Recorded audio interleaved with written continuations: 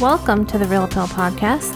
This is your host, Kelsey Loisel, and with me... Oh, wait, I have to say, I also am a writer for...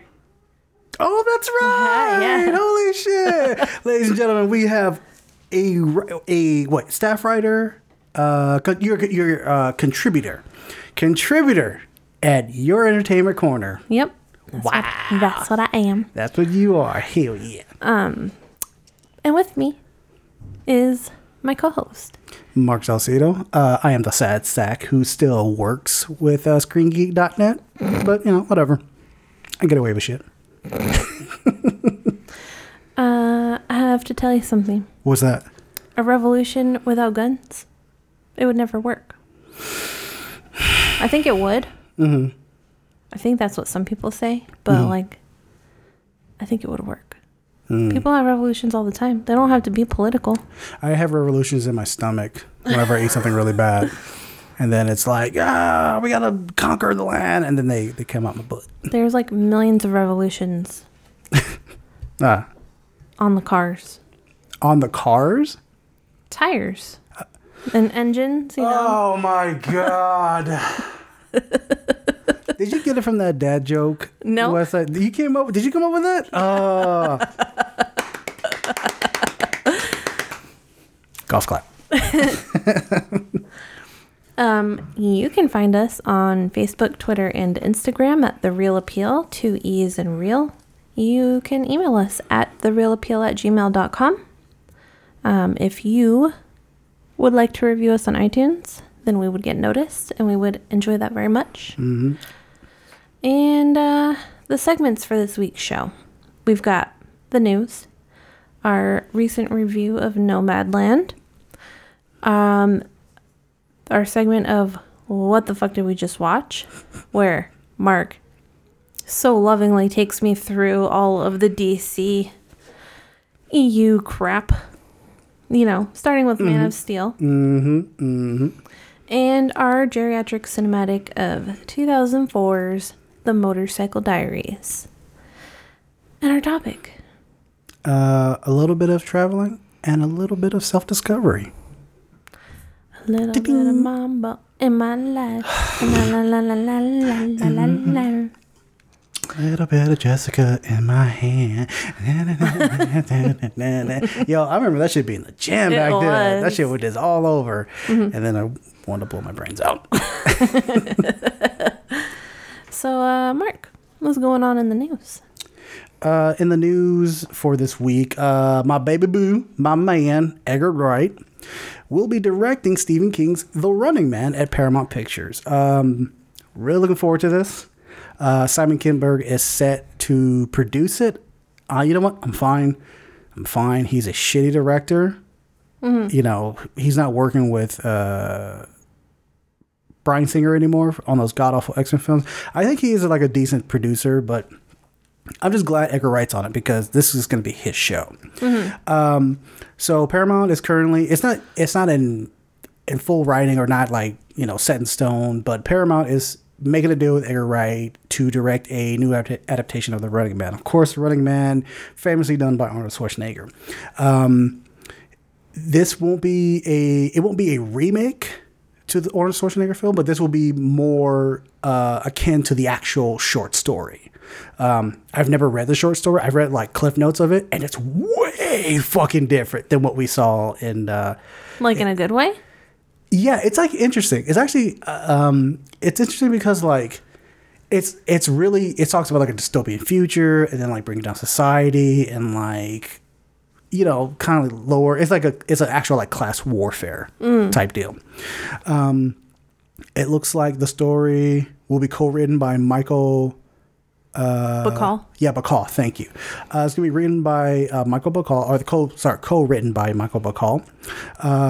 So Kimber is doing this under his genre films banner.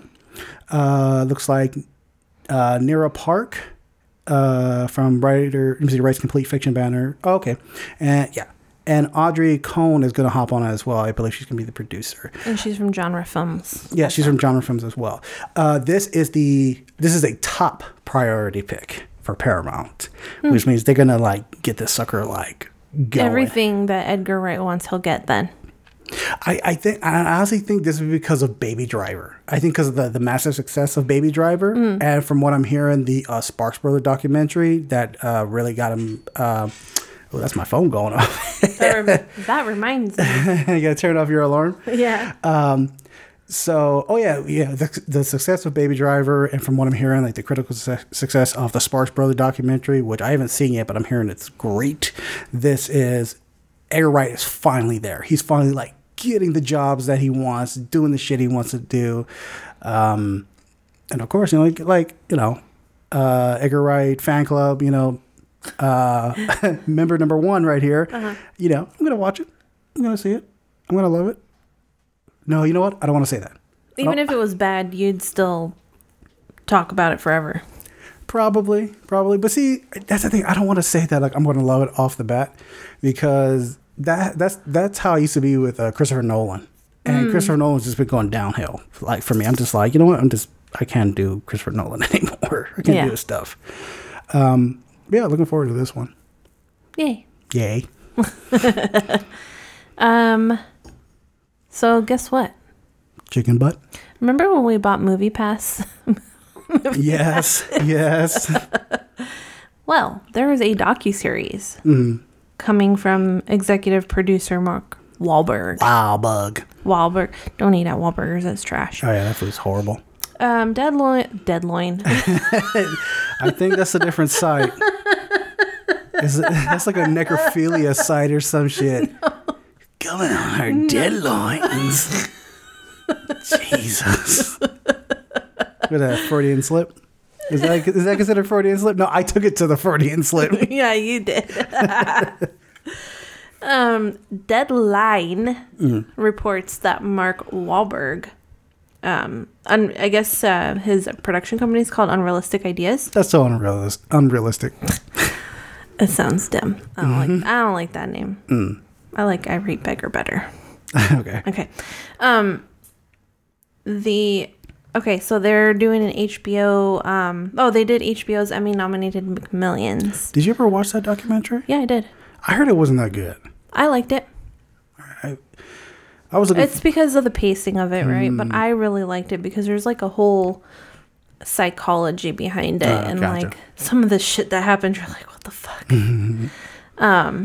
But it's not like amazing either, but it's pretty good. Yeah. Anyways, they are making a docuseries on MoviePass, The Rise and Fall. It just made me think of Rome and I got sidetracked. Okay. They're teaming, Unrealistic Ideas is teaming up with Assemble Media and Insider, which used to be Business Insider. And so they're developing a limited docuseries, and Jason Geracios, he's a reporter.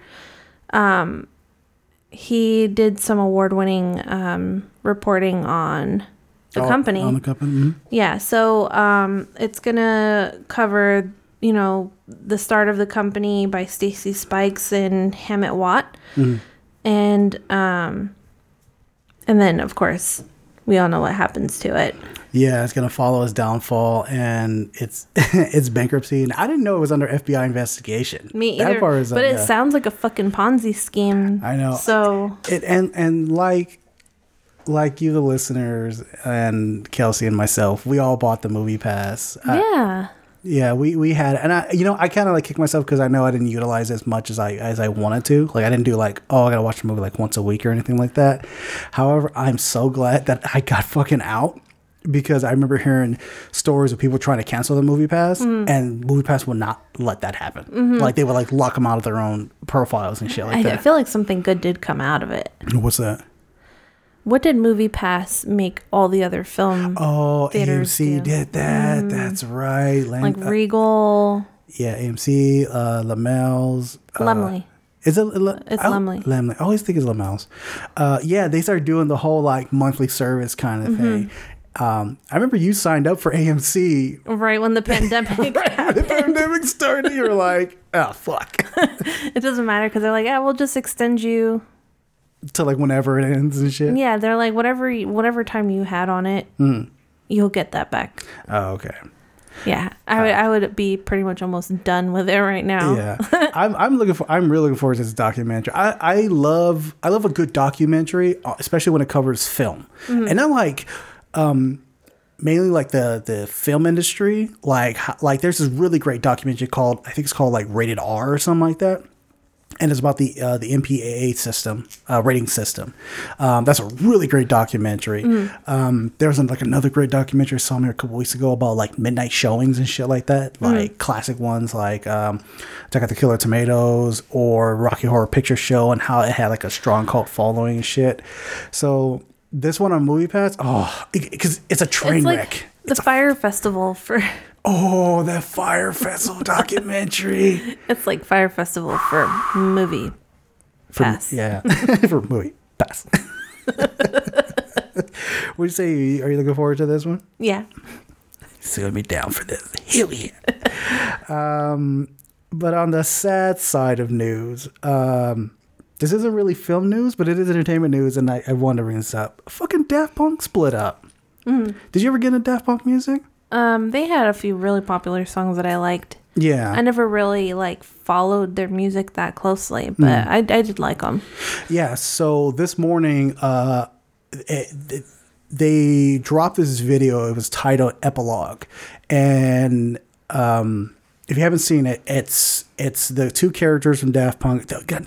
What's his name? Thomas Van Gatler and Guy Manuel de Cristo. Cristo. Thank you. So the two members, they're like walking together through the desert, and then one of them like stops and then just like undoes his jacket, and it reveals like there's like almost like a self-destruct button. The other member like presses it, and then that one just walks away, and then explodes. And the song, what's it called? The song Touch plays during like, it says like during a sunset, or some say during sunrise. People were theorizing that like this is like the end of Daft Punk, but they'll probably still work together, but just like in another form, something like that. But yeah, I used to be like a huge Daft Punk fan. Like that album, Homework. Oh, I used to listen to that album so many times. Homework was really great. Wasn't a huge fan of Discovery because they started kind of getting more like, and kind of like maybe like disco kind of stuff. It was still good. However, they came back with the Tron Legacy soundtrack. Okay, so Tron Legacy was a bad movie, but that soundtrack was fucking dope. It's like badass fucking like, I guess you can classify it as like techno music, but like almost like drum and bass kind of shit. Okay. It's nothing that sucks is like, this was like one of the bands that's like on my list of like bands I have to see before I die. Like one of them is like, guess you'll never get to die. I know, right? I know like one of them is like Massive Attack, and another one's like Bjork. I've always wanted to see Hip Hop's Tricky. Orbital, but Orbital broke up a long time ago. Oh, so you really will never get to die. I know, right? Another one's like Radiohead, but that's like, they're always near fucking impossible to see because tickets sell out within like 30 fucking seconds. So this is like, it sucks because like, if like I said, if Daft Punk is obviously they're done. Like their publicist was like, yeah, like Daft Punk is no more. This is the type of band like when they say they're done, they're done. They will never come back as Daft Punk. If they ever do come back together, it'll certainly be something else. Yeah. Like I said, some people are theorizing that it's just like another step because their music has like changed over time. So they might just get rid of the persona because they're like, well, we want to do something different if they're still working together. To me, it sounds a lot like wishful thinking. Yes. Also, I really hope that they, you know how like people will be together with one other person or in a band and then they go off and do their own thing and it's trash. Yeah. And like literally the only reason why anyone in that band is good is because they're all working together. Yeah. Like Tom York. You think his solo stuff is trash? It's weird. He has a song called Traffic Jam. Okay. Is it literally a traffic jam? I wouldn't want to listen to it while I'm in traffic. That's for sure. It's not good. It's like watered down, like elevator commercial music or some shit. Yeah, not like elevator music, like, you know, you actually like that kind of music. I'm talking about, like, it doesn't have any flavor. Oh, okay. Yeah, Yeah. Tom York's music, like, I don't mind it, but, like, I'm more like Radiohead. I think because Radiohead, the rest of the members, they kind of, like, reel him back in. They're like, okay, you're going a little too weird. Like, Yeah. scale back. That's what I'm saying. Like, he needs the band. Yeah. Well, here's one thing I didn't know. When Daft Punk first started, they had a third member. But they played more like rock music and stuff like that, right? Mm-hmm. And the music was so bad that a music reviewer had said like their music's like Daft Punky or something like that. They pretty much like shitting on it. Mm-hmm. So it was 3 of them. And then one of them left. And then the 2 formed Daft Punk. The other one formed Phoenix. See, but that Phoenix is good and then also not good. Really? Yeah, like they have some really good songs, and then other times I'm like, okay, next. I've never heard a Phoenix song I didn't like. Really? I think there's like varying level degrees of Phoenix that I like. I'm like, okay, I can really dig this, or like, it's not too bad. I can roll with it. Because they remind me a lot of like Neon Indian. Well, see, that also kind of reminds me of M83. Mm-hmm. Like there are some jams by M83. I'm like totally feeling it, and I'm just like, no, no, I don't like any of this. They're really fucking weird. Or what was that one guy you keep trying to get me into? The fucking llama. What the fuck's that guy? You know what I'm talking about? Like we'll listen to a song. I'm like, why doesn't he play like this? And the next song is like garbage. It's like something llama or some shit like that. Llama? Yeah. Are you talking about a show on Sirius XM? No. It's a musician. It's a particular musician that like you like, and you try to get me into his music, and there'll be like one good song, and always the next song is always garbage. Tame Impala. Tame Impala. There you go. Whatever. Tame Impala is one of those.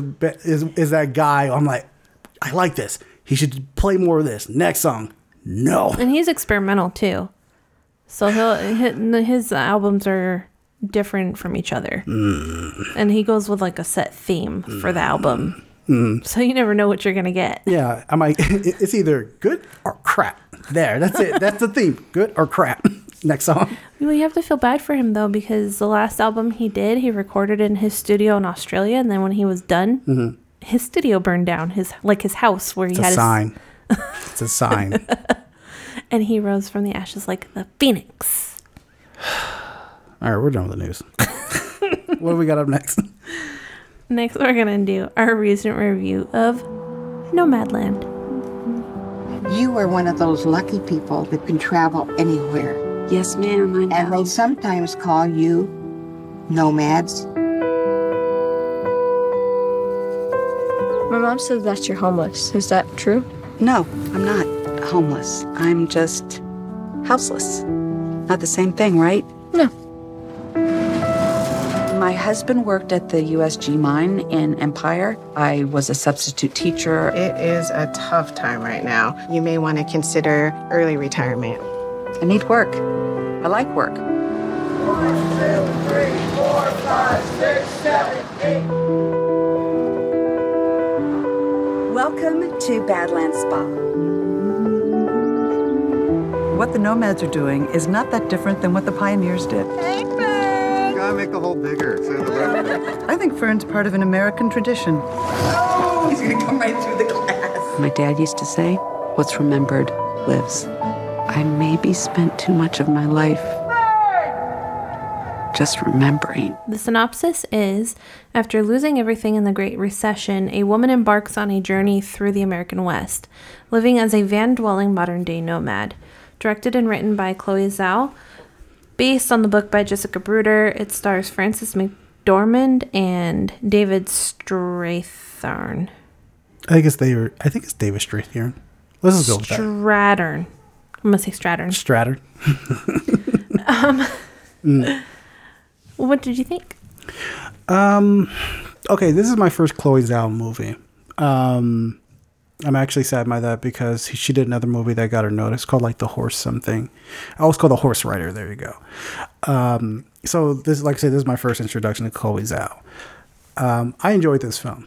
I think it's beautifully shot. A lot of the movie actually remind me of when you and I were traveling at the tail end of last year, where we're getting certain areas and we're just like, wow, that looks fucking amazing. That looks beautiful.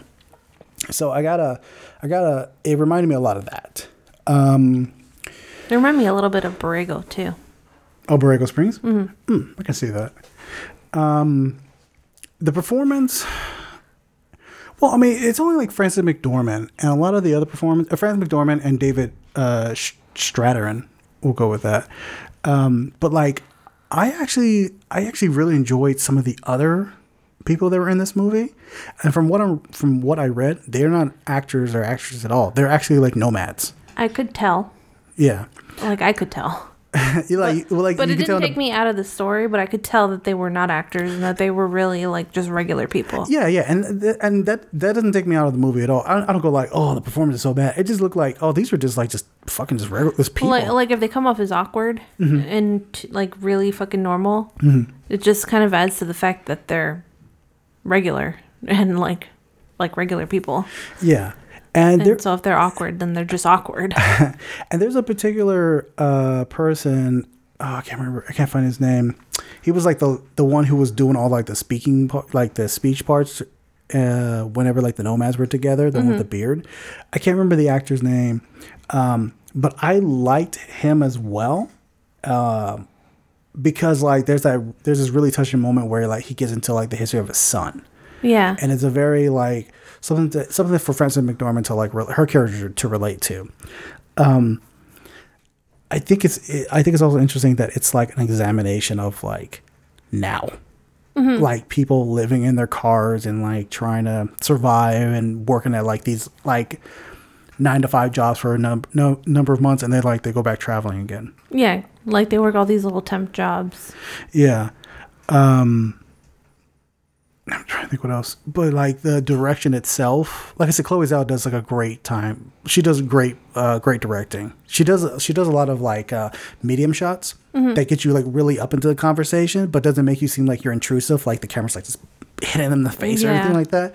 So there's like a lot of personal moments, especially with like Frances McDormand and like her just trying to survive and shit like that. What did you think about it? I thought it was good.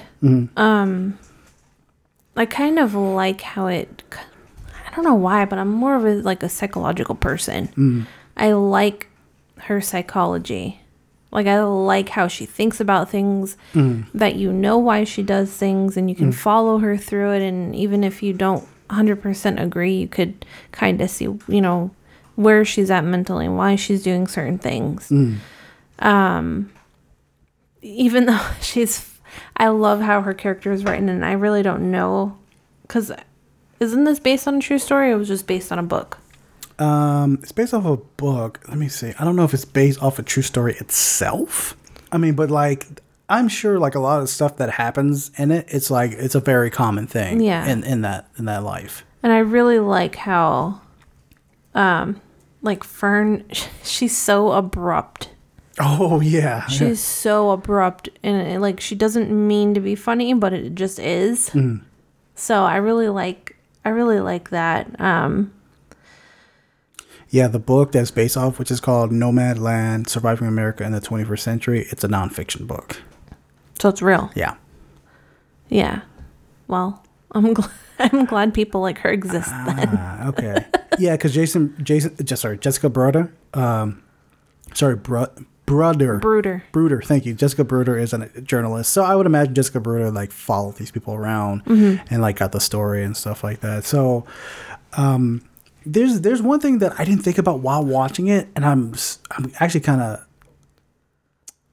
sad in myself that I didn't think about this before.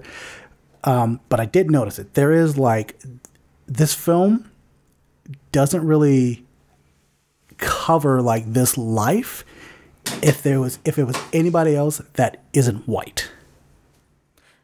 There was a black lady. There was one black lady. I know. There was one black, because I remember while watching, I was just like, it's interesting how there's no black people here. And there's one black lady, right? And like, that black lady's in there for like 15 seconds. I heard stories that like, you don't often see like minorities who are nomads because of what happens because of how well, they don't get treated probably well if they're found parking overnight somewhere. Exactly. How it like escalates really quickly, to like a dangerous situation, which I kind of wish they at least covered that to give it a little form of like realism to it, like get you further into that life. That's a whole nother story, but I would love to see that. Like, I don't think that would have done anything for this story. Oh, really? Yeah, because this story was about Fern. About Fern. Fern. But I think that's a totally different story, and I would love to see that for sure. But I just feel like too, like there's like a whole mental health aspect that would come with being a minority and being a nomad. And it sucks, but most people who would try to be nomadic either end up in jail, end up in a mental hospital, or end up on the streets with nothing.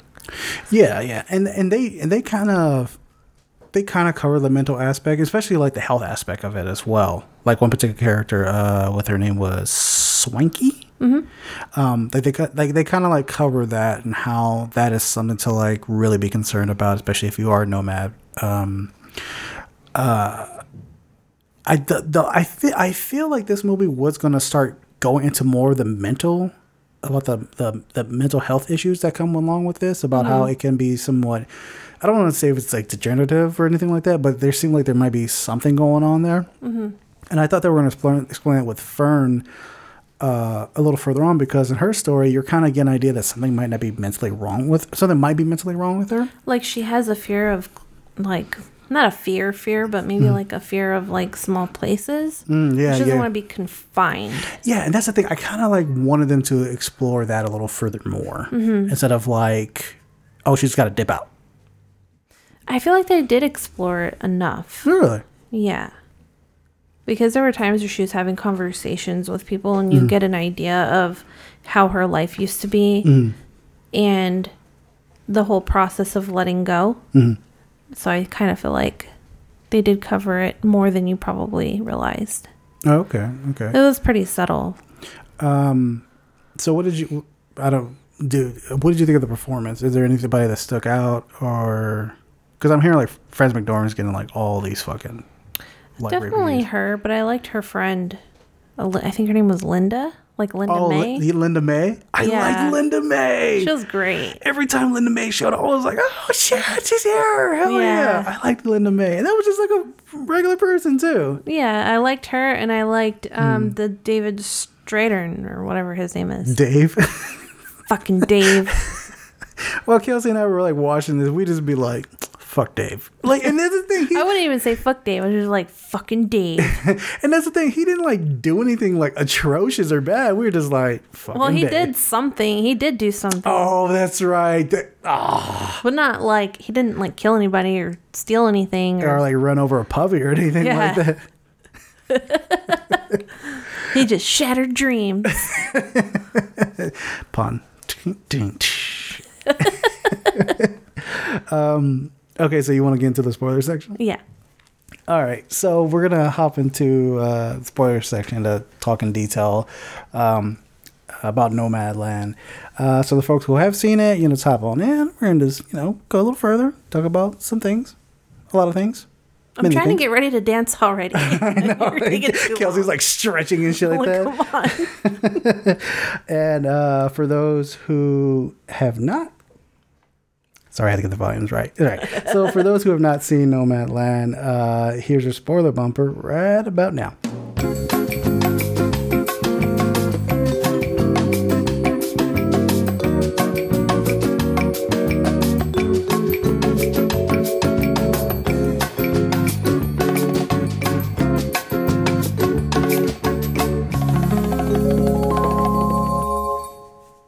And we're back.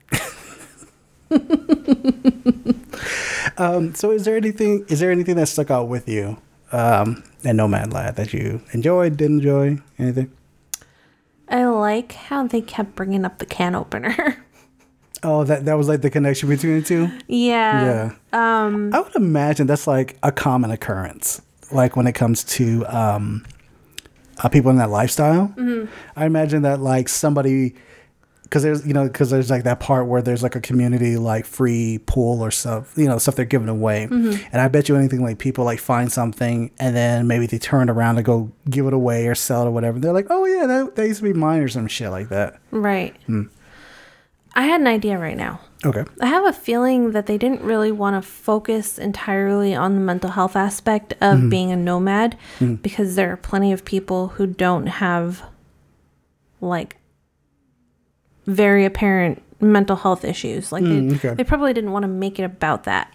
I think that might have. I mean, like how you said about like how you said to me about like how if they covered like the minority aspect of it or whatever, and you said like, oh, I think that's like a separate movie, separate story. I think the whole mental health thing, I think that would have actually probably been like a whole a whole separate story as well.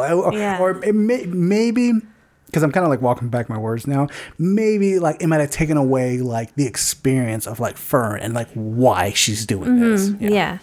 And also the reason, so you think they didn't really cover the whole mental health thing that much, or like she was too like, all right, I'm leaving, and you didn't really get it. But I knew when it was coming because her whole thing is that she lived this life with her husband for a while. Like she's always been really independent. She has that conversation with her sister. Yeah, and you get an idea that she lived this life with her husband, and the only reason why she left is because he died.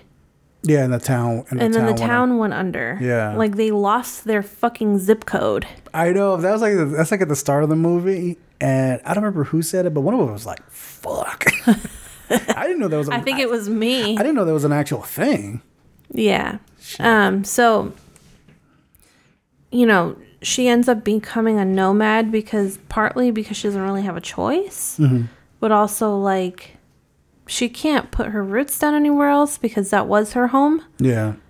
And as she goes through the story, you get a sense that she's kind of happier now. Yeah. Like, and I could kind of liken it to being married and then not being married. Like, there's more freedom in what she's doing than, being married to somebody who's dead. Yeah, I totally believe that because she's like always, she's like always going like from here and there and everywhere, and she's always like meeting new people, experiencing new things. Like there's that great part where she's like traveling through the woods, and she's like out and experience it, and she has like no ties to anybody or to anything. She doesn't exactly have to be anywhere in any particular day unless it's for like a job. Which I think is great because they kind of like they hit it home at the end where she's like, I've been spending my life remembering that I need to like focus on something else. Yeah, she's like, I spent too much of my life remembering. Yeah, and I think that's like a great like send off for like the character story. Like, okay, cool, and like it's great because like how she like at the end of the movie, it's just her driving off, like just on the road again. Which I thought it was great, and I didn't think I was gonna like it because I remember while we were watching it, I was like comparing this to A Sound of Metal. The Sound of Metal. Yeah, The Sound of Metal, where like one particular character I wish had like stayed in that place just to be happy. And I was like, oh, I hope they don't do this for like Fern. Like I hope I'm not like, fucking stay on the farm or whatever. Yeah. But like I liked her character's arc because she finally just started to live. Yeah, and that's the thing too. Like you could tell she was disappointed that Dave let his van basically decay. Yeah. She's like, you're not leaving, are you? And he's like, no, I'm happy. Like, finally I have a relationship with my son, and I know my grandson. Like, and she's like, you could tell she was giving it a good think. Like, yeah. She was tempted because she knew he really did like her. But, like, and I'm weird too, like, I can't sleep certain ways, like in certain rooms, or like rooms are too, if they're big rooms, I can't sleep in them that well. Okay. It's got to feel like cozy or something. The room that she was in when she was at Dave's was too big. Yeah. Like, she's in that van. Now she's in this spacious room with these huge ass fucking windows. Yeah. There's no way she's gonna stay there. Yeah, because I think You're gonna have to give her like a little closet with like a little kitchenette set up or something. yeah, she was like so used to like staying inside that van, like, and she was so used to staying inside that van and like living in that van and she was everything. proud of it. Yeah, she was very proud of it. Yeah, even like there's that scene where the mechanic was like, "You're better just like selling this thing," and the way how she treated it was like if it was like her. Well, I mean, it is her physical home, but... Yeah, like your home breaks down, you don't fucking buy a new one. yeah, exactly. But it showed like that more of emotional connection to it. And I thought it was so cool how she was figuring out ways to like get more space, like even within the van. Mm-hmm. And to do that, I got to admit that home that Dave was staying at, nice-ass house. It was nice. It was in the middle of fucking nowhere. It was a nice house. You wouldn't do well in the middle of nowhere. Oh, no, I'm a city boy. I know. Gotta be in the city. Even when we went to New York, you're like, fuck. That's the place people go to get murdered and just don't have their body found. Like, ever. 2,000 years later. I know, right? Like when I was exploring that town with, what's your... Mike? Yeah, with Mike. There were a couple parts... That's my mom's husband. Yeah. There was a couple of parts where I was looking around, I was like, I can see a body being thrown there. I see a body being buried there and never been found. Yeah. Not for me. I think you were doing that because you're like, oh, I could bury a body here. I can totally bury Mike here. So yeah. Okay. So back to the directing. There's one scene. Oh, there's that scene. I thought that scene was very beautiful and very like poignant. Where Fern is talking about the house her and her husband used to live in, and how she mentions about like this huge backyard that like really gets like a view of like the area and shit like that, right?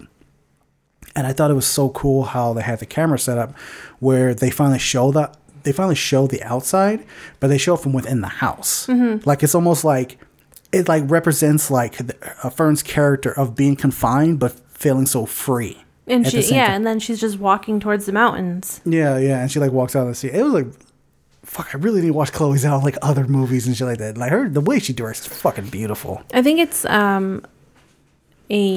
what's the word?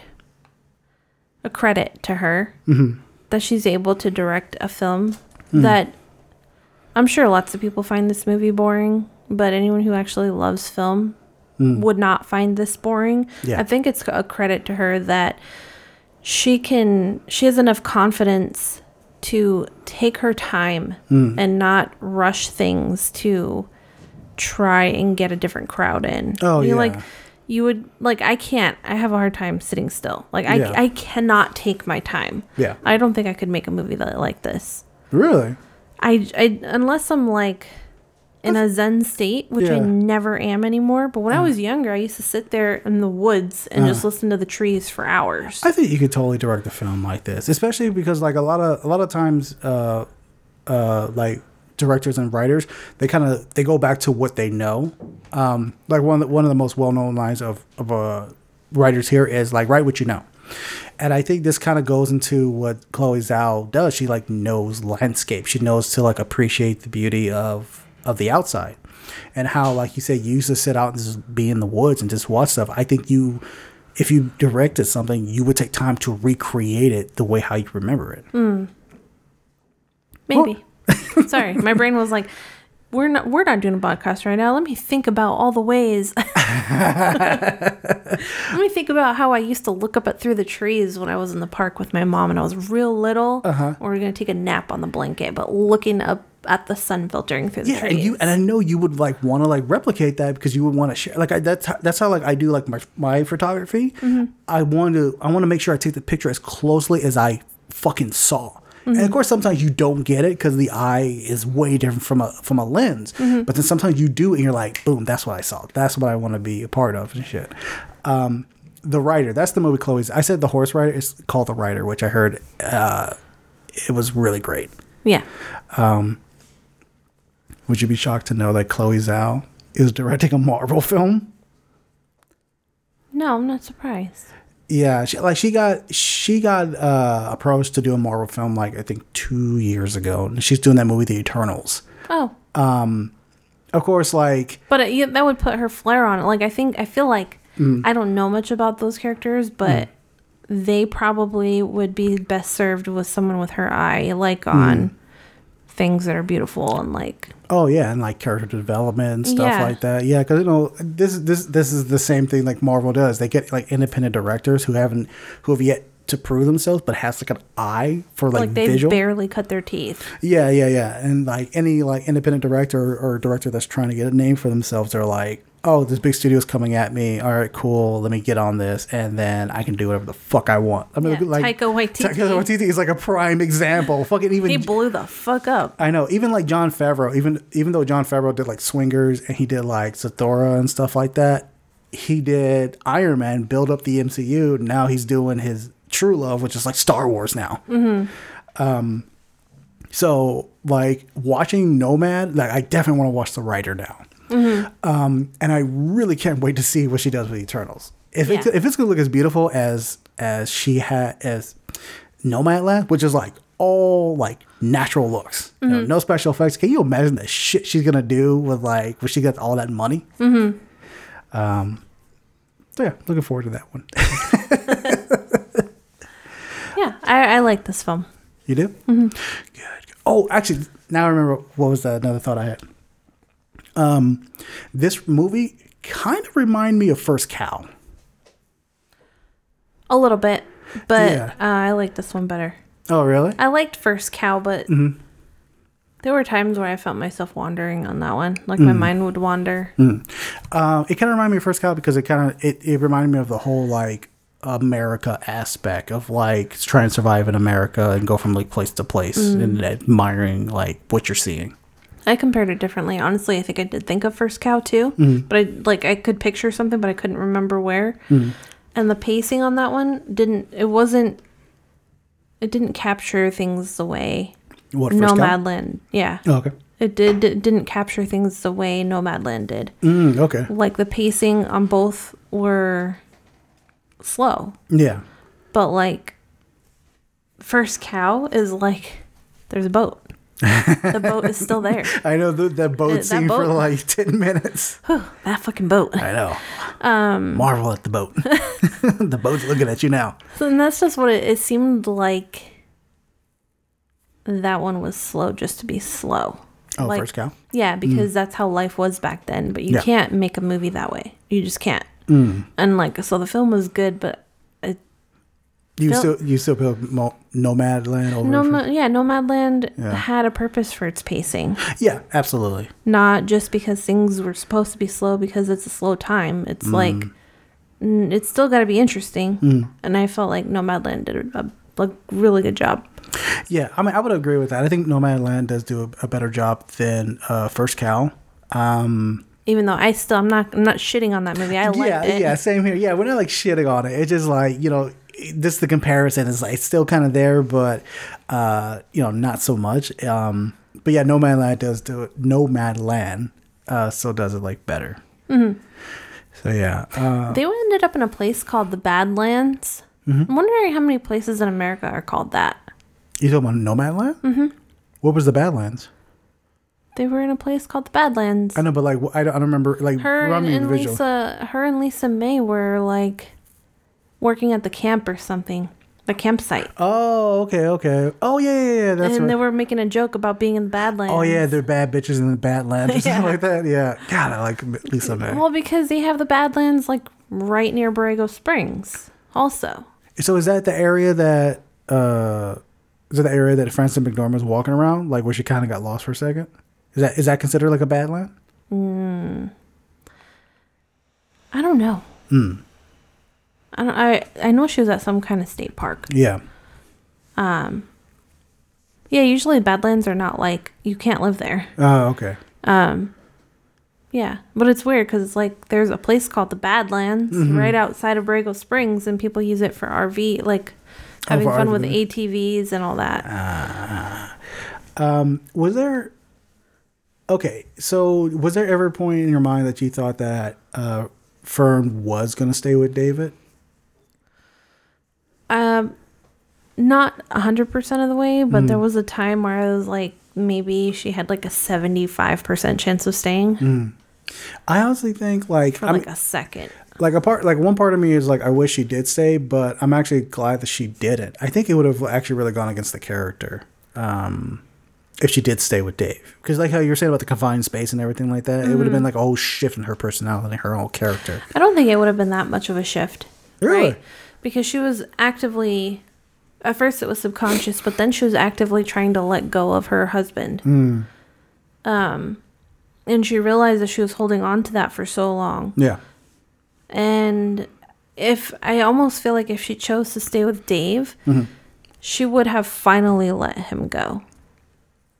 That's and true. even though she did let him go in many senses of the word, and continuing on with her journey, I don't think she ever fully would get let go of him, because she still kept the ring. Yeah. She traveled back to their old house. Yeah.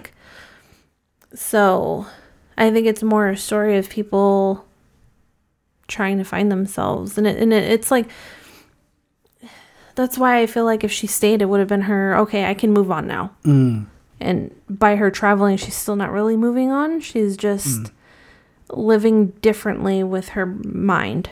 That's the thing. I actually think it would be like if she did stay with Dave, then it would have been more like she's like leaving her she's now moving past her dead husband, which I believe his name was Bo. But it would have just been into like almost like into the arms of another man. And I'm not saying that's like a disservice to like the memory of the guy, but it would have been like her going from one love to like another, instead of like being by herself to like really find herself. I don't think so. Really? Because I know people who go from one man to another. The whole mindset is different than what she was experiencing. Okay. She lived without him for a long time. Yeah. Like, she didn't have anyone else. Well, no, that's the thing. No, she like, yeah, she lived without him for a long time physically, but mentally she was always still with him. Yeah, but I'm saying like the whole serial relationship thing is not an issue she would have, and her being with Dave would not be like, that wouldn't be an issue. I don't think that would be like, oh, you can't be alone, because she was alone. Yeah. Like, she was. And there are plenty of people who couldn't be with somebody else after being with someone. That's the thing. I don't think she was ever like fully alone though. She was fully alone. He died, and she lived by herself in that house. I know she lived by herself, but she was still like mentally still with him. Like even like the part with like the dishes like that she had, and that when Dave dropped the box kind of broke underneath from Dave, and then like it shattered, fuck Dave and all that stuff. That was like still a part of her that she was still trying to like hold on to, like her old life. And I think it was when she went back to into the storage, and she was like, just get rid of it. Like, I don't need that stuff ever again. I think that was like signifying that like, okay, now she's like truly by herself, because that's her past. Even though she like lost the house, all she had was the storage, and then that van, she was still living in the past. And I think her going to the warehouse and then going or the factory where he worked at and going to that house, that was like her like final goodbye to like everything about him. Yeah, maybe. I'm in agreement, but also disagreement. No, I know it's obviously two different viewpoints. Yeah. It's almost like kind of flippant to think that way, because like, he died. Like, she's got to deal with that grief. So it's not like she's still with somebody. Most people don't act like her. Like, True. Most people would be like, all right, let me find another guy. So I don't agree that I agree he was probably taking up real estate in her brain and in her heart, but I don't think that if she was with Dave, it would just be her jumping to another guy, because if she wanted to do that, she would have already done it. So. Yeah. Yes. Exactly. No. No. Like, no, I see your point of view. I mean, that's not my point of view, but I see where you're coming from. Yeah. I see you. I see you. All right. Is there anything else? No. All right, cool. What we got up next? We have What the Fuck Did We Just Watch?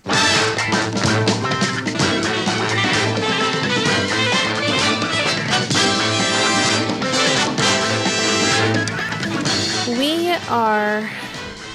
Look. Okay, look. Mark hates me. We all know this. I don't hate you. You fucking hate me. No. That's why we're doing Man of Steel. That's You why gotta, we're going... you gotta watch them. You gotta watch these movies first before we get into Justice League. Why do we have to do Justice League? Because we have to. Why? I'm sure everyone who listens to the podcast would agree to just leave that shit alone. Yeah, sure. All the cult of Snyder would disagree. They'd be like, "No, the Snyder guy." I don't think any Snyder fans are watching or listening to us. Oh, I don't think we're their bag. I don't care if they are. if they are not listening now, I'll make sure they'll listen later. So yeah, this is going to be I think a 4-week long special for our Variety Time, which is What the Fuck Did We Just Watch, where we cover the DCEU leading up to Justice League, the Snyder cut. I'm sorry, I gotta like separate the two. There's the Justice League, and then there's Zack Snyder's Justice League. Kelsey has never watched any of these DCEU films. No, you've seen Wonder Woman, you've seen Shazam, Birds of Prey, and you have... And Wonder Woman 1984. In Wonder Woman 1984. But yeah, you've never seen Man of Steel, Batman vs. Superman, or the other Justice League movie. Or Suicide Squad, too. We got to do Suicide Squad, too. I didn't watch Aquaman either. Oh, yeah, that's not necessary. Okay, so yeah, we're going to talk about Man of Steel. Chelsea. Yes. What did you think of Man of Steel? I actually enjoyed this one. Okay. Because you told me that this was probably the best one they did. It is. And it's on a fucking curve. Yeah. It had problems, but it was entertaining. And it was like, I liked it. Yeah. Oh, but also Amy Adams is really fucking distracting. I know. In every single movie she's in. And it's not like, oh, she's hot, I'm distracted by her. It's like... She always looks like she's lost or annoyed. And she was wearing a waist trainer, which I thought was hilarious. You pointed that out. I was like, wait, what? And then you pointed it out. I was like, oh shit, I see it now. Like you could see it under her clothes. Like not the color of it or anything, but you could see where it was like rippling from tucking in her body. Like she was wearing a corset. Okay, so what's your opinion of... Okay, let's do bit by bit. Okay. Now you don't really have a point of reference when it comes to like who plays Superman, do you? Like have you ever watched the Adventures of Lois and Clark, like the old I watched a cartoon. Okay, so you've watched the cartoon. Okay, the WB cartoon. And Lois Lane had black hair, I think. Yeah, okay. So you can and I take it you've never seen the Richard Donner from like the Christopher Reeve Superman movies, have you? No. Okay. So this is technically your first live action Superman movie, right? Except for that Batman movie that I swore was a Superman movie. What Batman movie? I don't know. I keep telling you. I thought Lois Lane was like Katie Holmes played her. Oh no, you keep my God. Or no. Not that she was Lois Lane, but she was like on a plane. Oh no, that's right. The Superman Returns. So okay. So it was the Superman movie. I did watch that one. Okay, so you did watch that one. But I don't remember it. But that's all I remember is Katie Holmes. But Katie Holmes is not in it. It's not Katie Holmes. Who is it? Something Kate Bosworth, I think. Yeah, so I'm getting them confused, as per my usual. Oh my God. Which means I really don't remember anything about them. Okay, so as in like Henry Cavill's Superman, what did you think of him as the Man of Steel? Perfect.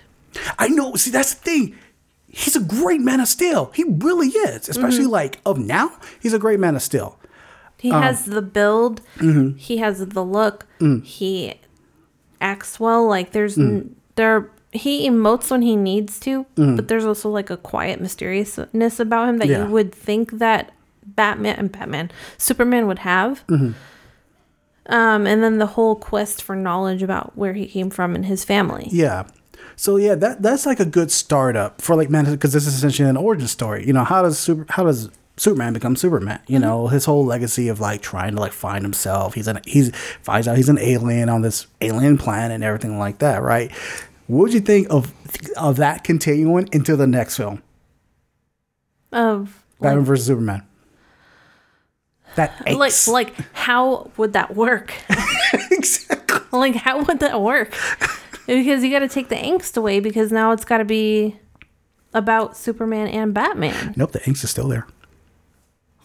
Okay, I know, but we're getting ahead But he of it. wasn't too angsty in this one. Yeah.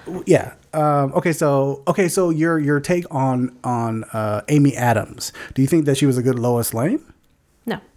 I know that's like I felt like Lois, first of all, two things about this Lois Lane and Lois Lane in general.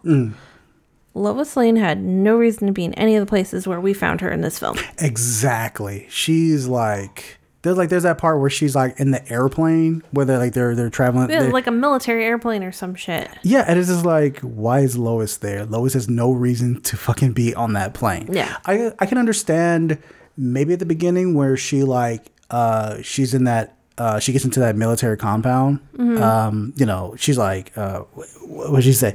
The only reason why I'm here is because one judge said I could be here or something like that. And Yeah. I remember you were just like, I don't care what fucking judge say that. You can't like get in. judges don't give top secret clearance to reporters. The fuck? But the other thing about Lois Lane is, even though I don't remember much about the comics or like the cartoon growing up, I distinctly remember Lois Lane being a strong woman. Yeah. Like she was intelligent. Yeah. She could handle her emotions. Like she was there for Batman and for Superman. And like I got a strong sense of like, if I knew her, I would feel safe around her. Yeah. Like she just was everything that a woman would probably want to be.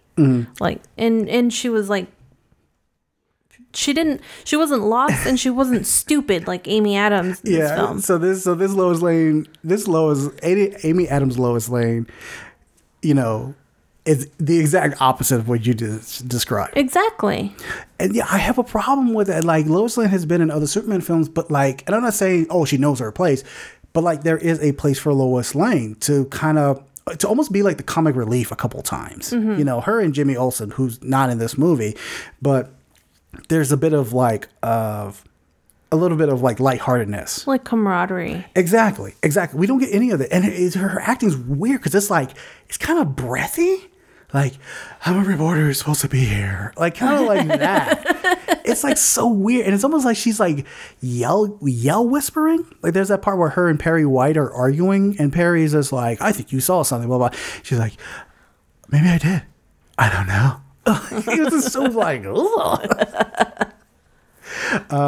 what did you think of Michael Shannon as General Zod? Perfect. I fully agree. I love Michael Shannon. That dude's an amazing actor. It's funny. I don't remember what I've seen him in, but I know I've seen him in some things, and I always love him. But I think it's funny because I feel like if Rami Malek and Joaquin Phoenix had a baby, it would look like him. It looked like Michael Shannon? Yeah. I would have to agree with that.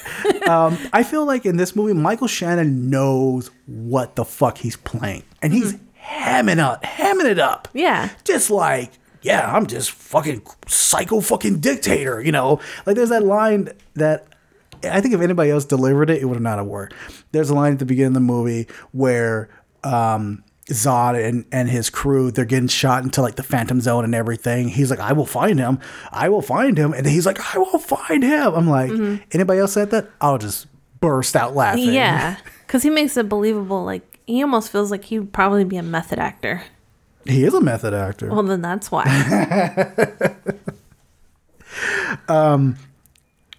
So Perry White is normally played by a white guy. Like in the comic, he's a white guy, but in this one we got Lawrence Fishburne as Perry White. Did any of that kind of like take away? Because there were some people actually arguing about that. Like Perry White should be white. You know, that kind It's in the name. I know that's kind of stupid mentality, but does that take anything away from this movie? Like, did it bother you that it was him? I didn't know that he was white in any other. Like, I have no point of reference on that. I don't think he was spectacular in this role. I literally could have been anybody else. That is true. And I see him, and I don't think of Hannibal. Oh, his role in Hannibal? Yeah, and I don't think about anything else except for that one movie that he was in that I tried to get you to watch. Oh, that Arctic movie? It wasn't Arctic. It was like Homebound or some shit. I gotta show you some of Lawrence. But it was really good because he played a villain in that one. I love when he plays a villain. So I was like, that's the memory I have of him. Of like that's what's imprinted on my mind now. Damn, you're all beating yourself up about it. So like, for me, if I'm gonna say anything about him playing that role, it was just disappointing. Because even in Hannibal, he's kind of walking that line of villain. So he was more memorable in that one for me. In Hannibal, yeah, true, like he was acting like I've not seen him. Like, this was a really boring role for him. I don't know. He probably got a lot of money for it, and that's why he was in it. I don't doubt it. It's DC, yeah. Apparently, it wasn't enough because he jumped ship and went to Marvel. Yeah, like I had to agree with you. Like I always love seeing Lawrence Fishburne in anything, but yeah, I had to agree. Like, they could have actually really got anybody else. I guess they haven't really, obviously, because they hadn't really built that. They haven't built that dynamic. Like, fully built that dynamic between him and Lois and him and Clark, because Clark is obviously not a reporter, not until the end of the movie, which makes no fucking sense. Yeah. But so we don't really get like the dynamic between the three and how he's kind of seen like as a father figure or a guy with like wisdom and stuff like that. He's just more like, I want this reporter like now, all that kind of shit. Yeah, we didn't get enough time with him.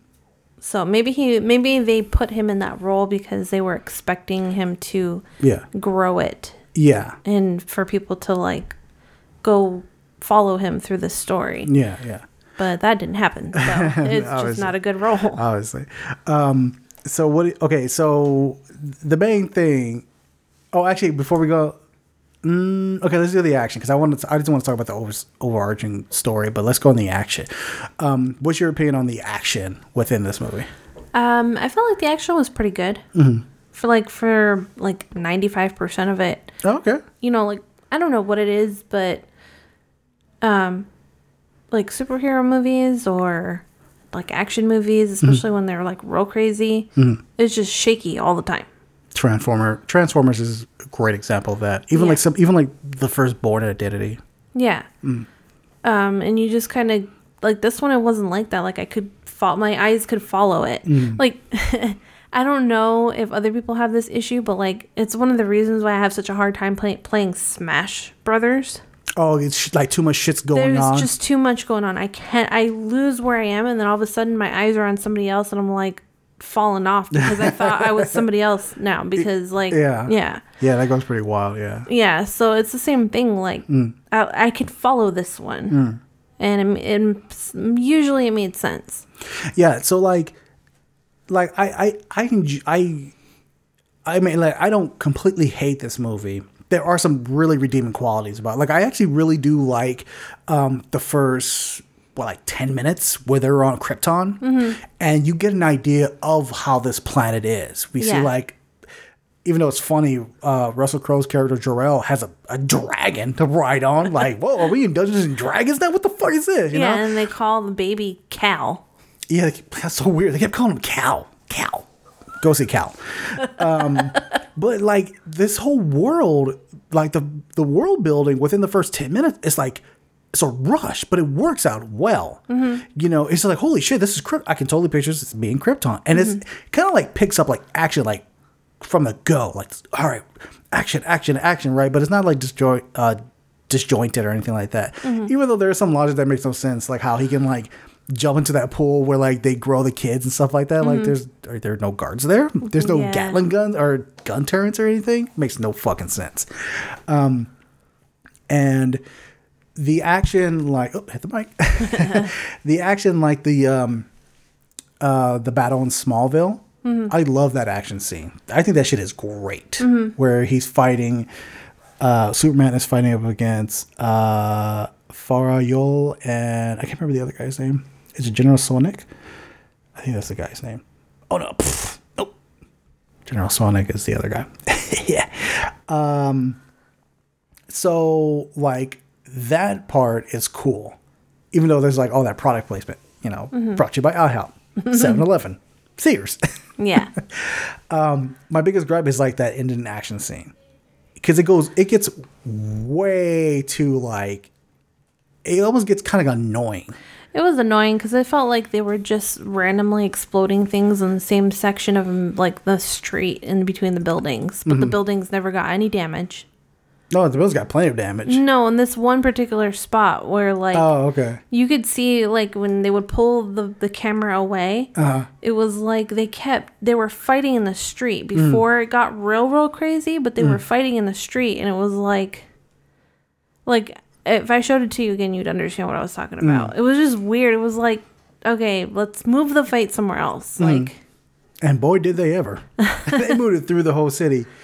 But then it became too much, right? It was like not enough and then too much. Yeah. So at the time when this movie was released, a lot of people had complaints about like the level of destruction that happens in this movie. Because Superman has always been this guy who not only works hard to like defeat the bad guy, but works hard to make sure there's there's minimal damage to the city and to like the people around. And people have argued, they're like, Superman would never have let this happen. This is that. And then the other side of the argument is, well, Superman is just, he also didn't have a choice. Yeah, he didn't have a choice. And this is like his first day being Superman. Like, yeah. He hasn't really like found his place yet, or like, oh, this is how I like make sure when I punch him, he doesn't go through a fucking building or anything like that.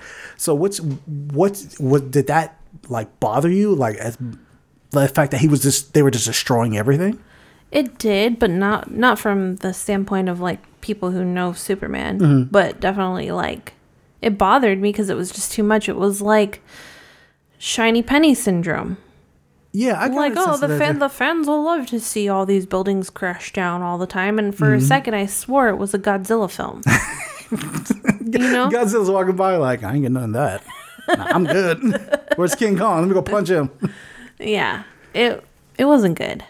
Okay? So here, I'm gonna throw a little bit of curveball at you. So there's this destruction. There's destruction that happened in Man of Steel, and then there's destruction in the Avengers. Can you tell me, like, what in your mind, if you can remember, like, what's the difference? Because they kind of do the same carnage. Okay, the difference is one of them you could tell was for show, and the other one looked like an actual war zone. Which one was the war zone? Avengers. Okay. A war was happening. Okay. Like you could tell it was like a city under siege. Okay, I gotcha. In Man of Steel, just blowing up. They were shit. just running into shit at random.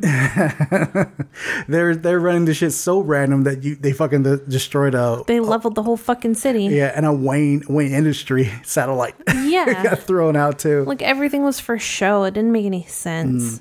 I would have to say that, like, and this is not to take away from what we're saying about Man of Steel, but just to kind of draw the comparison. Like, even in Avengers, there was like a flow to it. You know, we got an idea of like this character's doing this and like there's like really great scene where like you see him like fighting in sequence and like all like the camera's like following them. And this one, it's just like punch, fly, punch, fly, like it's almost like Zack Snyder had like a whole Lego set of like Metropolis, like the city, and got the Superman and Zod character. It was like pew, pew, like smash, like, he threw this building, like all that kind of stuff. Which I got this sense, and I'm not one of the people who argued who's just like Superman would never do it. I understand why this level of carnage would happen, but it sometimes it can kind of be too overwhelming. Like, okay, we get it. He's through another building. All right, give me something a little different. I did enjoy the part where Zod grabbed him by the cape and like swung him around and threw him. And I think that was the argument that what's her name from Incredibles said, like, no capes. Not mode. Yeah. no capes. In this case it happened. Okay, so what do you think about the overarching like story within itself? I didn't really have any issues with the story. I kind of, now I'm remembering about that one thing that we said was it happened out of sequence. Oh, yeah. But like overarchingly, like the story made sense. Like he showed up on Earth. He's trying to live like incognito. He has this weird phase where he's working at a bar. Yeah.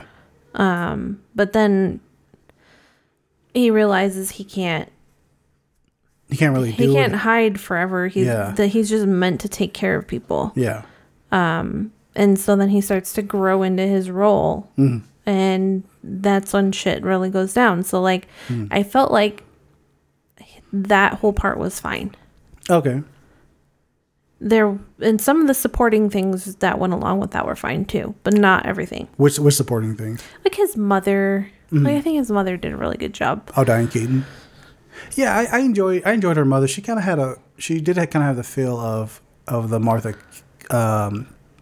Martha Kent character. I still have a huge problem with the Bob Odenkirk. Shut up. Kelsey's is like every time Kevin Costner showed up, she was like, "Oh, it's Bob Odenkirk." But don't worry, I know the difference. Yeah, I'm just actually joking. Yeah. Though I know you can't tell with me sometimes. Yeah, the whole Jonathan Kent thing about like, and you and I kind of talked about like that scene where Clark is like, "You think I should have let him drown?" He's like, "Oh, maybe." And I don't like that, what he says, the whole maybe thing, because it kind of really goes against from like the Jonathan Kent character of like, you save people not at any cost, but you save people because you have like this gift. You know, use your gift for good and to like save the lives and everything. But like his whole death scene is always fucking annoys the fuck out of me. The fact that like he went to go save the dog and his ankle got busted and the dog's like, "Fuck you," and took off. I didn't have the issues you had with him. Okay. Just because I don't know him from any like the comics or nothing. Yeah. So I didn't have an issue with how he was talking to Clark. Not even when he said maybe, because you said like you're saying like maybe as an answer. But he had a maybe and then a pause and then he was continuing his thought. And so I don't think I know his whole thing was like, "I don't want you to die, you're my son." Yeah. And they're gonna fucking Like come after you, kill you, put you in a lab or whatever. So I didn't think that was totally unbelievable, but I could see where people would have an issue because it doesn't go with what you know of the character. Yeah. I definitely had an issue with that fucking tornado scene. What was your issue with it? It was stupid. It was. It's so dumb because like I know people who watch this movie is just like, well, that's a character defining moment for Clark Kent. It's supposed to be, but it's not as valid as it should have been, because like Superman Superman is a god. He can do. He has super speed, super strength, heat vision, all this kind of other stuff, right? He can do almost everything, right?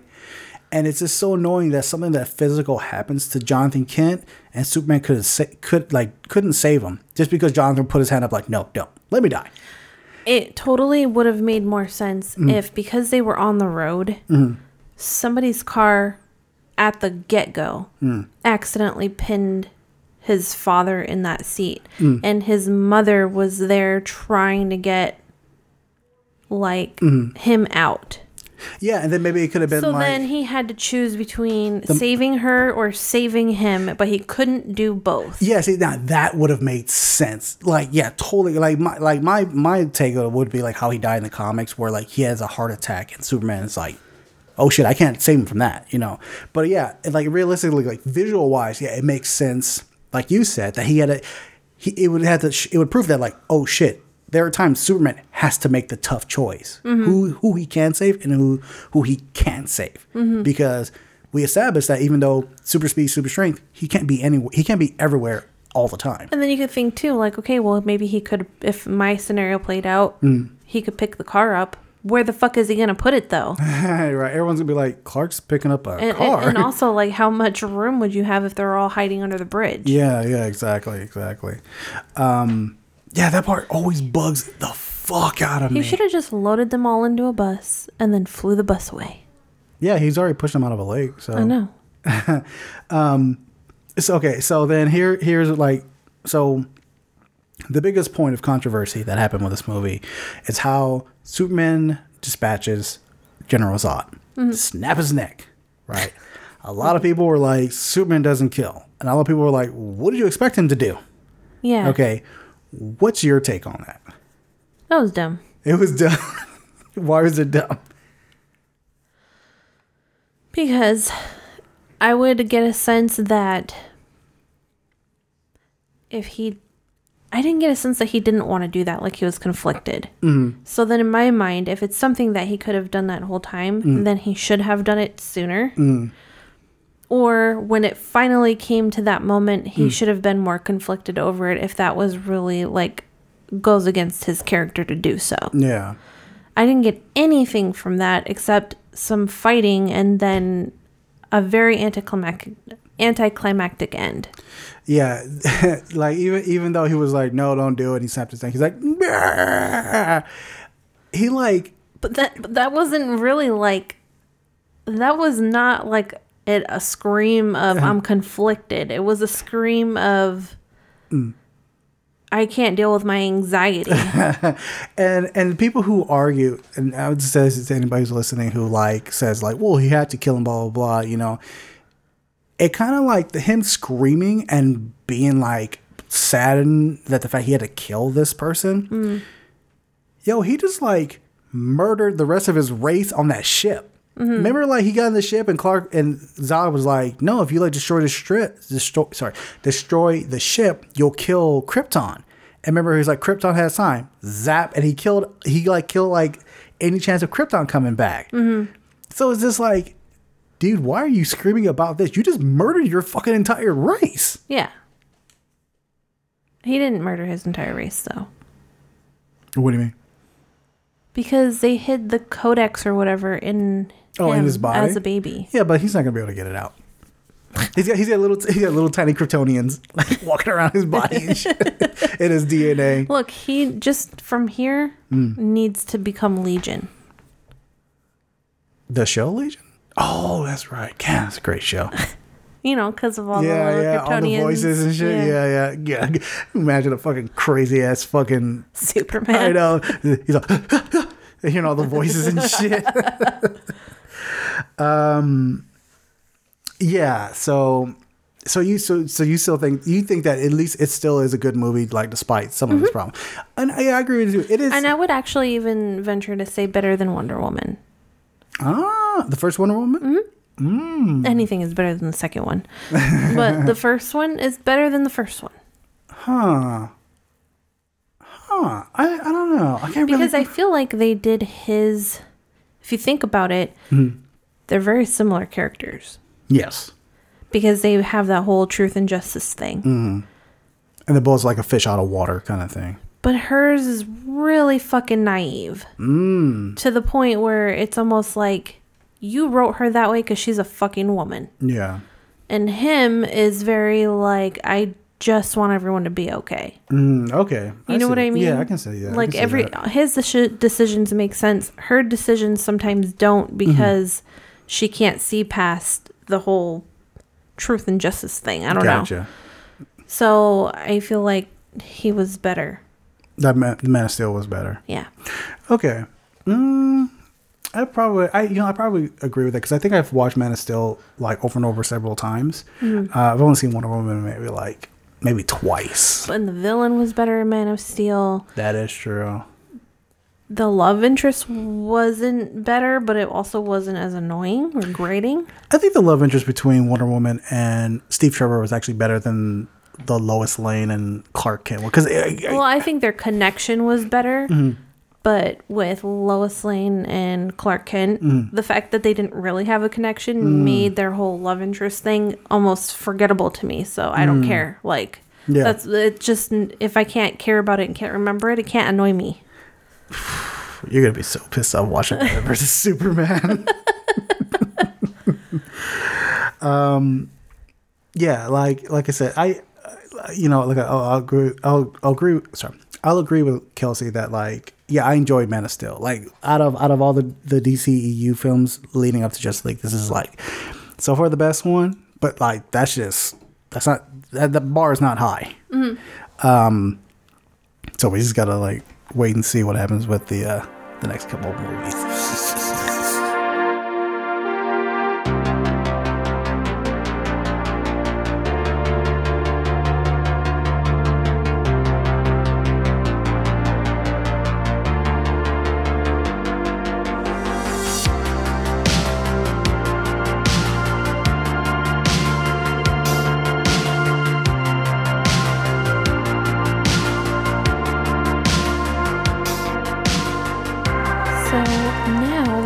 Do our geriatric cinematic of the Motorcycle Diaries. Before he knew where life would take him, before the world knew his name, Ernesto Che Guevara and his friend Alberto took the journey of their lives. An adventure in search of South America, in search of freedom.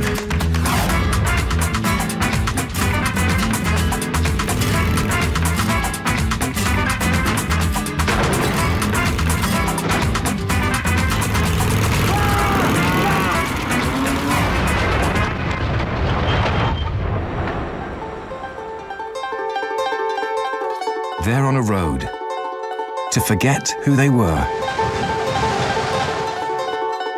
and discover who they are.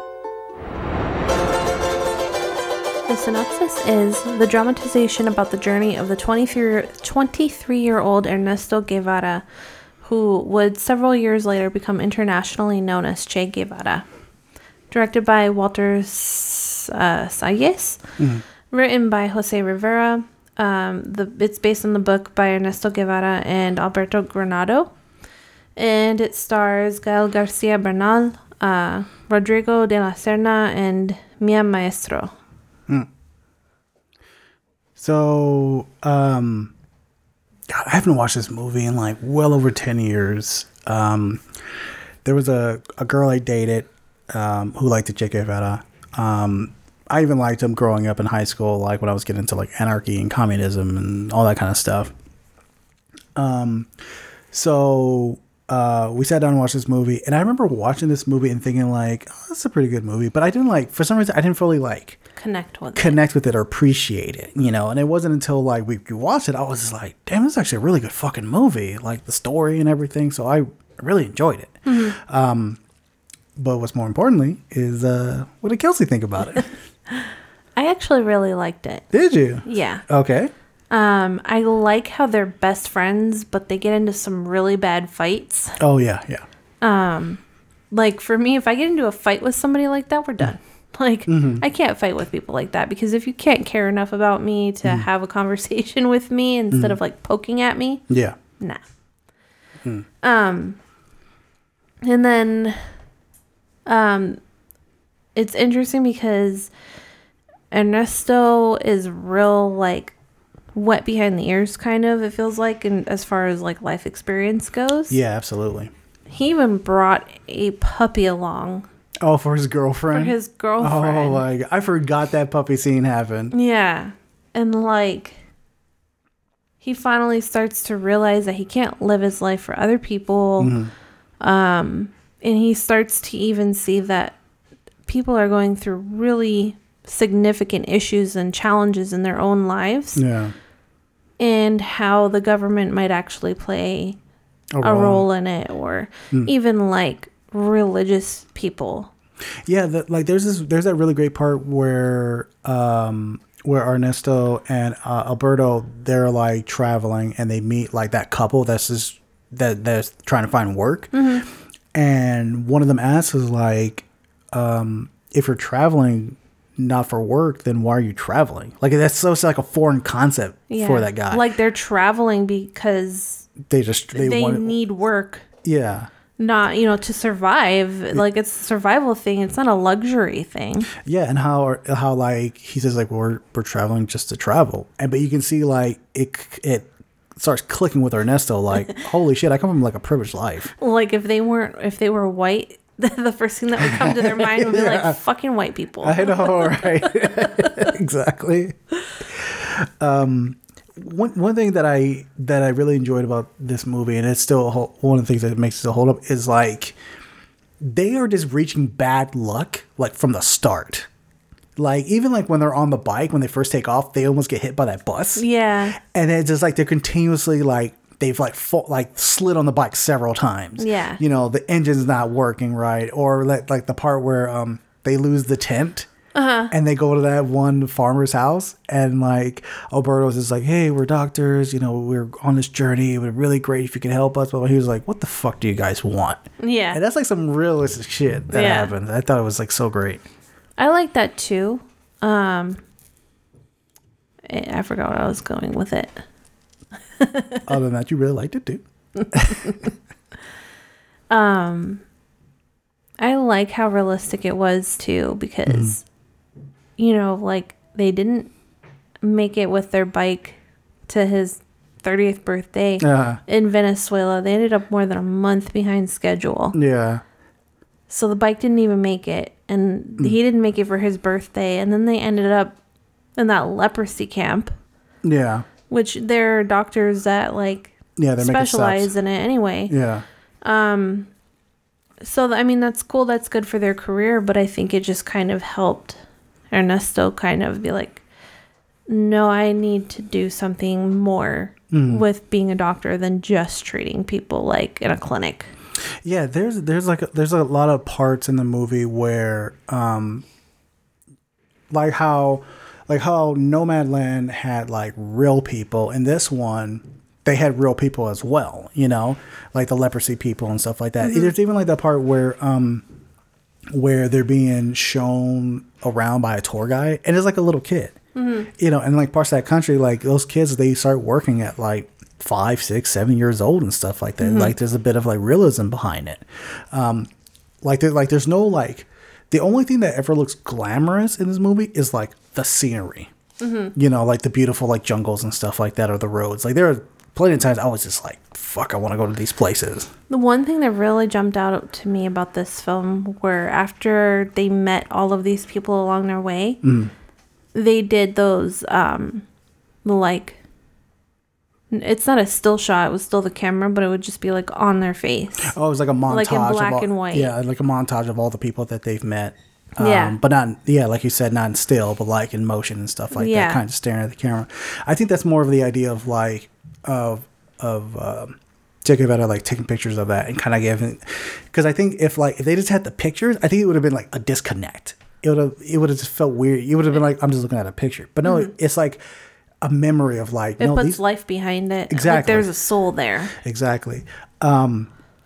So this is based off of like the Diary of Che Guevara. They only discovered they just so happened to discover this diary in a knapsack, and was published like in 1993.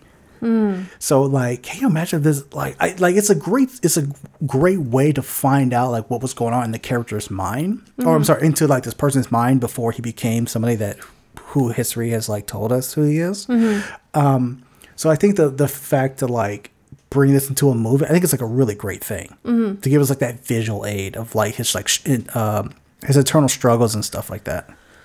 Yeah. I think it's funny how you kind of led me astray towards the end. How do you mean? Where they were celebrating Ernesto's birthday. And they have the leprosy people and the healthy people on different sides of the river. Yeah. And he decides he's going to swim across. And I'm like, he's going to fucking die. Like, this is how he dies. Because you kind of already told me he was going to die. Yeah.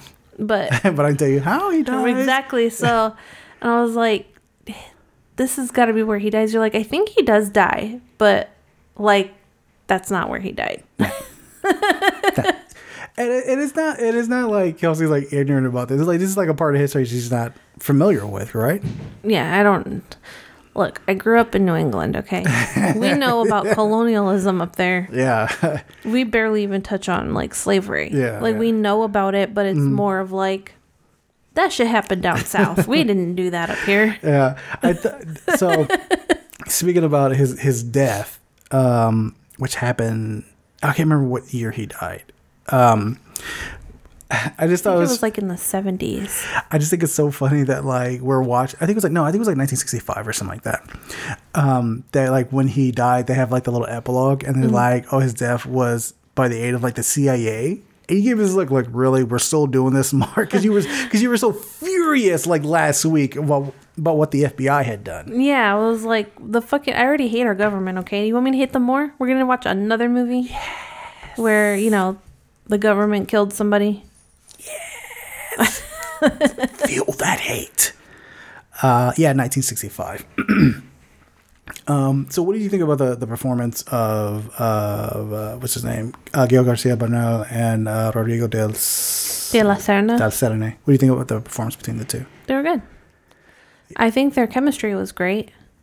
And it's kind of funny because at the beginning you're kind of like, why is this way younger guy? The way they portray, I mean, they don't look that different in age, but the way they portray Rodrigo de la Serna is that he's much older.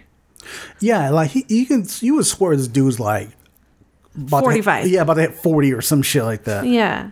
So it was kind of weird. Like this guy is taking this younger guy with him on a trip, and everyone's like, "Well, take care of him," and you're like, "Why?" Like he didn't even finish medical school yet. But the way that they get along is like they're brothers.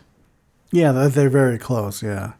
They like there's that part at the end where they have to say their goodbyes and they hug each other, and it's not like something like overly like shot or like dramatized or anything like that, but you feel like that love, like they went on this journey together. They experienced all this life together and everything.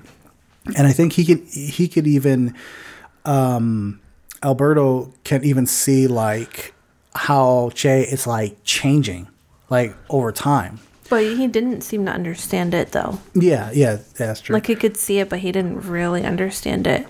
Yeah, there's even like this part. It's like very subtle. I don't know if you caught it, but like during the movie, he kept calling him like Fuser or something like that. Fusa. Yeah, Fusa.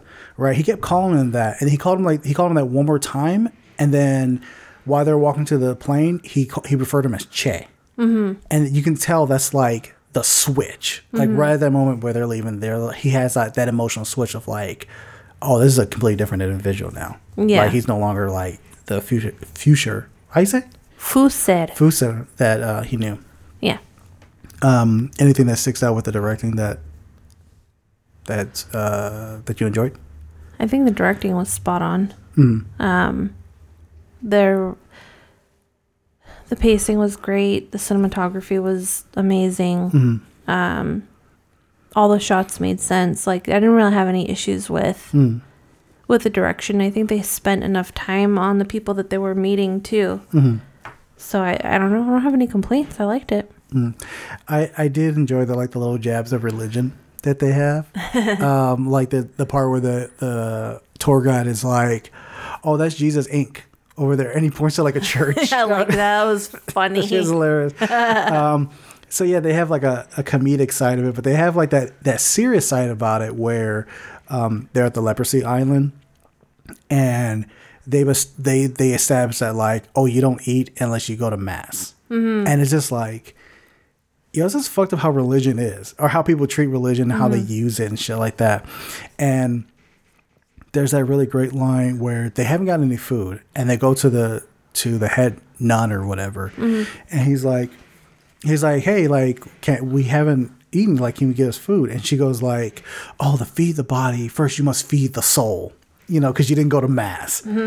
And he says something else, and she gives him like some throwaway line. I was like, of course, I know what to fucking say. Yeah, well, he said something like, that's not really what Christianity is about. Oh yeah. Like that's not being a good Christian, is it? Yeah, and she's like, these are the rules. I know, right? And he's like, I didn't say what rule book? What rule are you referring to? But it's so telling how the people who have leprosy, the girl that Ernesto helped with the surgery for the arm, she like steals him food.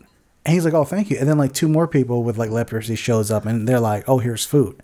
And it shows that even you don't, and I'm saying this is like everybody, but you don't need religion to be a good person or to be appreciative of like when somebody's helping you. Yeah, I have a problem with religion because I feel like if I didn't have to believe in a book or a being, like if it could just be a way of life, I could totally get into it. Oh, yeah. Like if everybody else followed that same fucking thing, though. Yeah, it's just like... But they use it for their own benefit, I know. though. Religion's not the issue. It's the people who use it. Exactly. That's the problem. It's the people. So what do you think of the movie overall? I liked it a lot. Liked it a lot? It was great. The most important question. Does it still hold up? Yes. I fully agree with that. I have to say, pairing this with Nomadland, damn great pairing. Yeah, it was. I thought it was like it's great because like I think this would be like great as a double feature for anybody who's listening. If you're just like, I like Nomadland, I want to watch something similar to that. Definitely watch the Motorcycle Diaries because you're getting 2 points of views from like 2 different parts of the country of the planet. You get one in North America and like South America. It's about finding yourself, and it's also about human compassion. Yeah, exactly, and experience and how like that. How I've always heard this that like people should travel more because then you become more appreciative and you get to really see what the world is like instead of having like a narrow-minded like thought on how people are. And I think this movie like explores this movie and Nomadland kind of explores both of them because it gets you like an idea of fucking how people live. You know, not everything is like in a bubble. Right. So yeah, I think it still holds up too. It's a great movie. Damn, it's a good movie. I was thinking too about what you said about more people of color being nomads. And I feel like racism should be a luxury for people who don't have very many things, but it wouldn't be.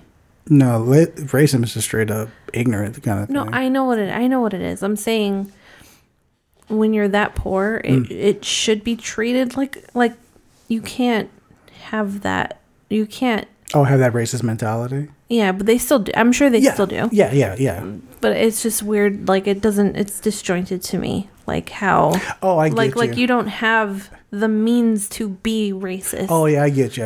Yeah, because it's supposed to be like because the idea of racism is like a how you say superiority over one race, and even like there were white trash folks who are just like, I'm racist as shit. I'm better than that black guy. Dude, you're in the exact same fucking situation. Like, who the fuck you got to talk about, you know? And that's that whole that whole stupidity and that blindness kind of comes in. But I mean, we didn't come across any of that in these movies. Oh no! You know, it was just like a passing thought. You know, we were talking about compassion, and both of these films were very compassionate. Yeah, and the thing about okay, so when we watched Nomadland, never in my mind I thought, oh, I wish I could travel like that. When I was watching the Motorcycle Diaries, I was like, damn, I wish I could travel like that because like it seemed more personal. It seemed more personal and seemed so interesting to like travel across a country and just experiencing life, you know, especially if you're like a minority. But if you're in a foreign country, like if you're black traveling through Africa or Spanish traveling through South America, or even like not even necessarily like your nationality has to fit where you travel. It's just a way. Because I've seen, I think it's actually much more dangerous to be of Hispanic or Latin descent traveling through South America. Oh, because of certain areas and such. Because of certain areas, but a lot of them are racist against other people that speak Spanish. That is true. I'm not gonna lie. There was a girl I dated. Her parents were from El Salvador, so she was full on Salvadorian. And I remember her and I talked about going to El Salvador. I always wanted to go to El Salvador because she would talk about it and show me pictures, and I was like, fuck, I'd love to go there, right? But she would tell me, she was like, a person of your skin color would not last more than 2 days because of the way how they would treat you. I was like, well, thanks for fucking up that plan then. Appreciate it. So yeah, anything else? Nope. All right, we good? Mm-hmm. Okay, so that's gonna be our show for this week. We would like to thank Your Entertainment Corner for hosting our podcast on their website. You can find all your film and TV news and reviews on yourentertainmentcorner.com. The folks over there are hard at work getting your entertainment, and they're good putting at it in the corner. And put it in the corner. Put it in the corner that you like. as our fellow film writer Kelsey Loisel over here, working Look, for I them. write all the dad jokes, okay? I'm good at it. You write the dad jokes on the site? You should. No. Look, I got you a book of dad jokes. Do you want more? Really? Yes. I invited you to that Facebook page of dad jokes. Ah, I love it. There were a couple of dad jokes. I was like, oh, fucking God. So you can find, you can find this episode and all our past episodes on all podcast catchers. We're on Podbean, Amazon, iTunes, Pandora, Stitcher, Verbal, Spotify. Don't forget to review us on iTunes or on Podbean. So next week's show, we are going to do our recent review of I Care a Lot, which is currently streaming on Netflix right now. And we're hearing a lot of good things about it. The trailer looks really great. So Kelsey and I, we can't wait to talk about it. We almost did that this week, but yeah, Nomadland looked like a better choice. Yeah, so we're going to do I Care a Lot, which, like I said, is streaming on Netflix. Our geriatric cinematic will be 1988's A Fish Called Wanda. God, I haven't watched that movie in years, but fuck, I remember loving it. Can you know when's the last time I watched it? Would it be never? Yeah. How'd you know? Shot in the dark. So A Fish Called Wanda is available to rent on Google Play, Amazon, YouTube, or other VOD services. The topic for that week will be chaos in the con. Mm-hmm. Yes. I'm have a sip of water real quick. Okay. You do that. That's, some people need water. Mm-hmm. We had a debate today, me and the girls. They kept saying, coffee is just, Cadence was saying something about coffee grounds in the coffee, and that's what gives it its flavor. I'm like, there's no coffee grounds in coffee. If you do have that, you made it wrong. Yeah. She's like, well, I mean, the flavor. I'm like, oh, so I know what you're trying to say. You're saying coffee is just coffee-flavored water. Okay. And then they started laughing because I was like, so you mean, poison is just poison-flavored water? And they started laughing like, yeah. Yes. Sure. Anything is water with a little flavor in it. Oh my God. Really? So you saying pee is ammonia flavored water. So you're saying blood is just copper flavored water? Yes. And that's what we were talking about today.